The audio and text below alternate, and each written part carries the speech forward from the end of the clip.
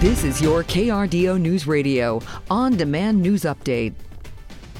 Pikes Peak National Cemetery will reveal today if it's received enough wreaths.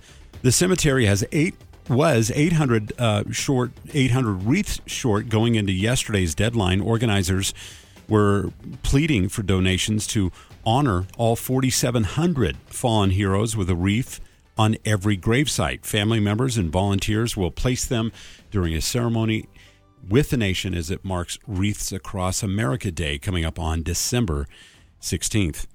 Pikes Peak United Way is making the holidays brighter for 226 families in Colorado Springs. This year, the organization is focused on Harrison School District 2 as part of the Adopt a Family program. Anonymous donors are given a wish list to shop for.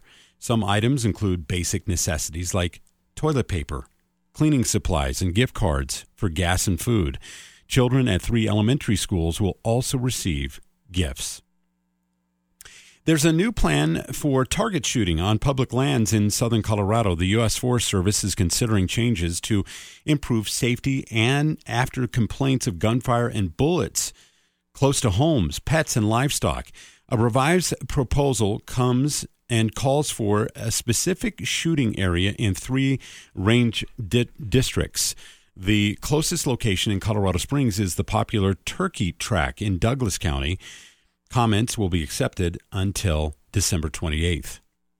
A Colorado hospital is making history. Some workers at a Denver health area are among the first to receive the live Ebola vaccine.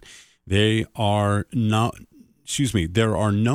new outbreaks of the deadly disease right now, but officials say that this is the way to prepare just in case one happens in the future. The team at the Regional Emergent Special Pathogen Treatment Center, one of only 13 in the country, can treat infectious diseases like Ebola. 1 out of every 5 children in America under the age of 14 uses melatonin as a sleep aid, according to the new research out this month from the University of Colorado Boulder. Melatonin is a hormone produced in the brain that regulates sleep cycles. The American Academy of Sleep Medicine has issued an advisory asking parents to talk with their pediatrician before using the hormone long-term in children. Some products tested last year showed mislabeled products that contain 300% more melatonin than listed on the bottle. Side effects of taking too much can include everything from headaches to itchy skin, and in extreme cases, irritability and depression.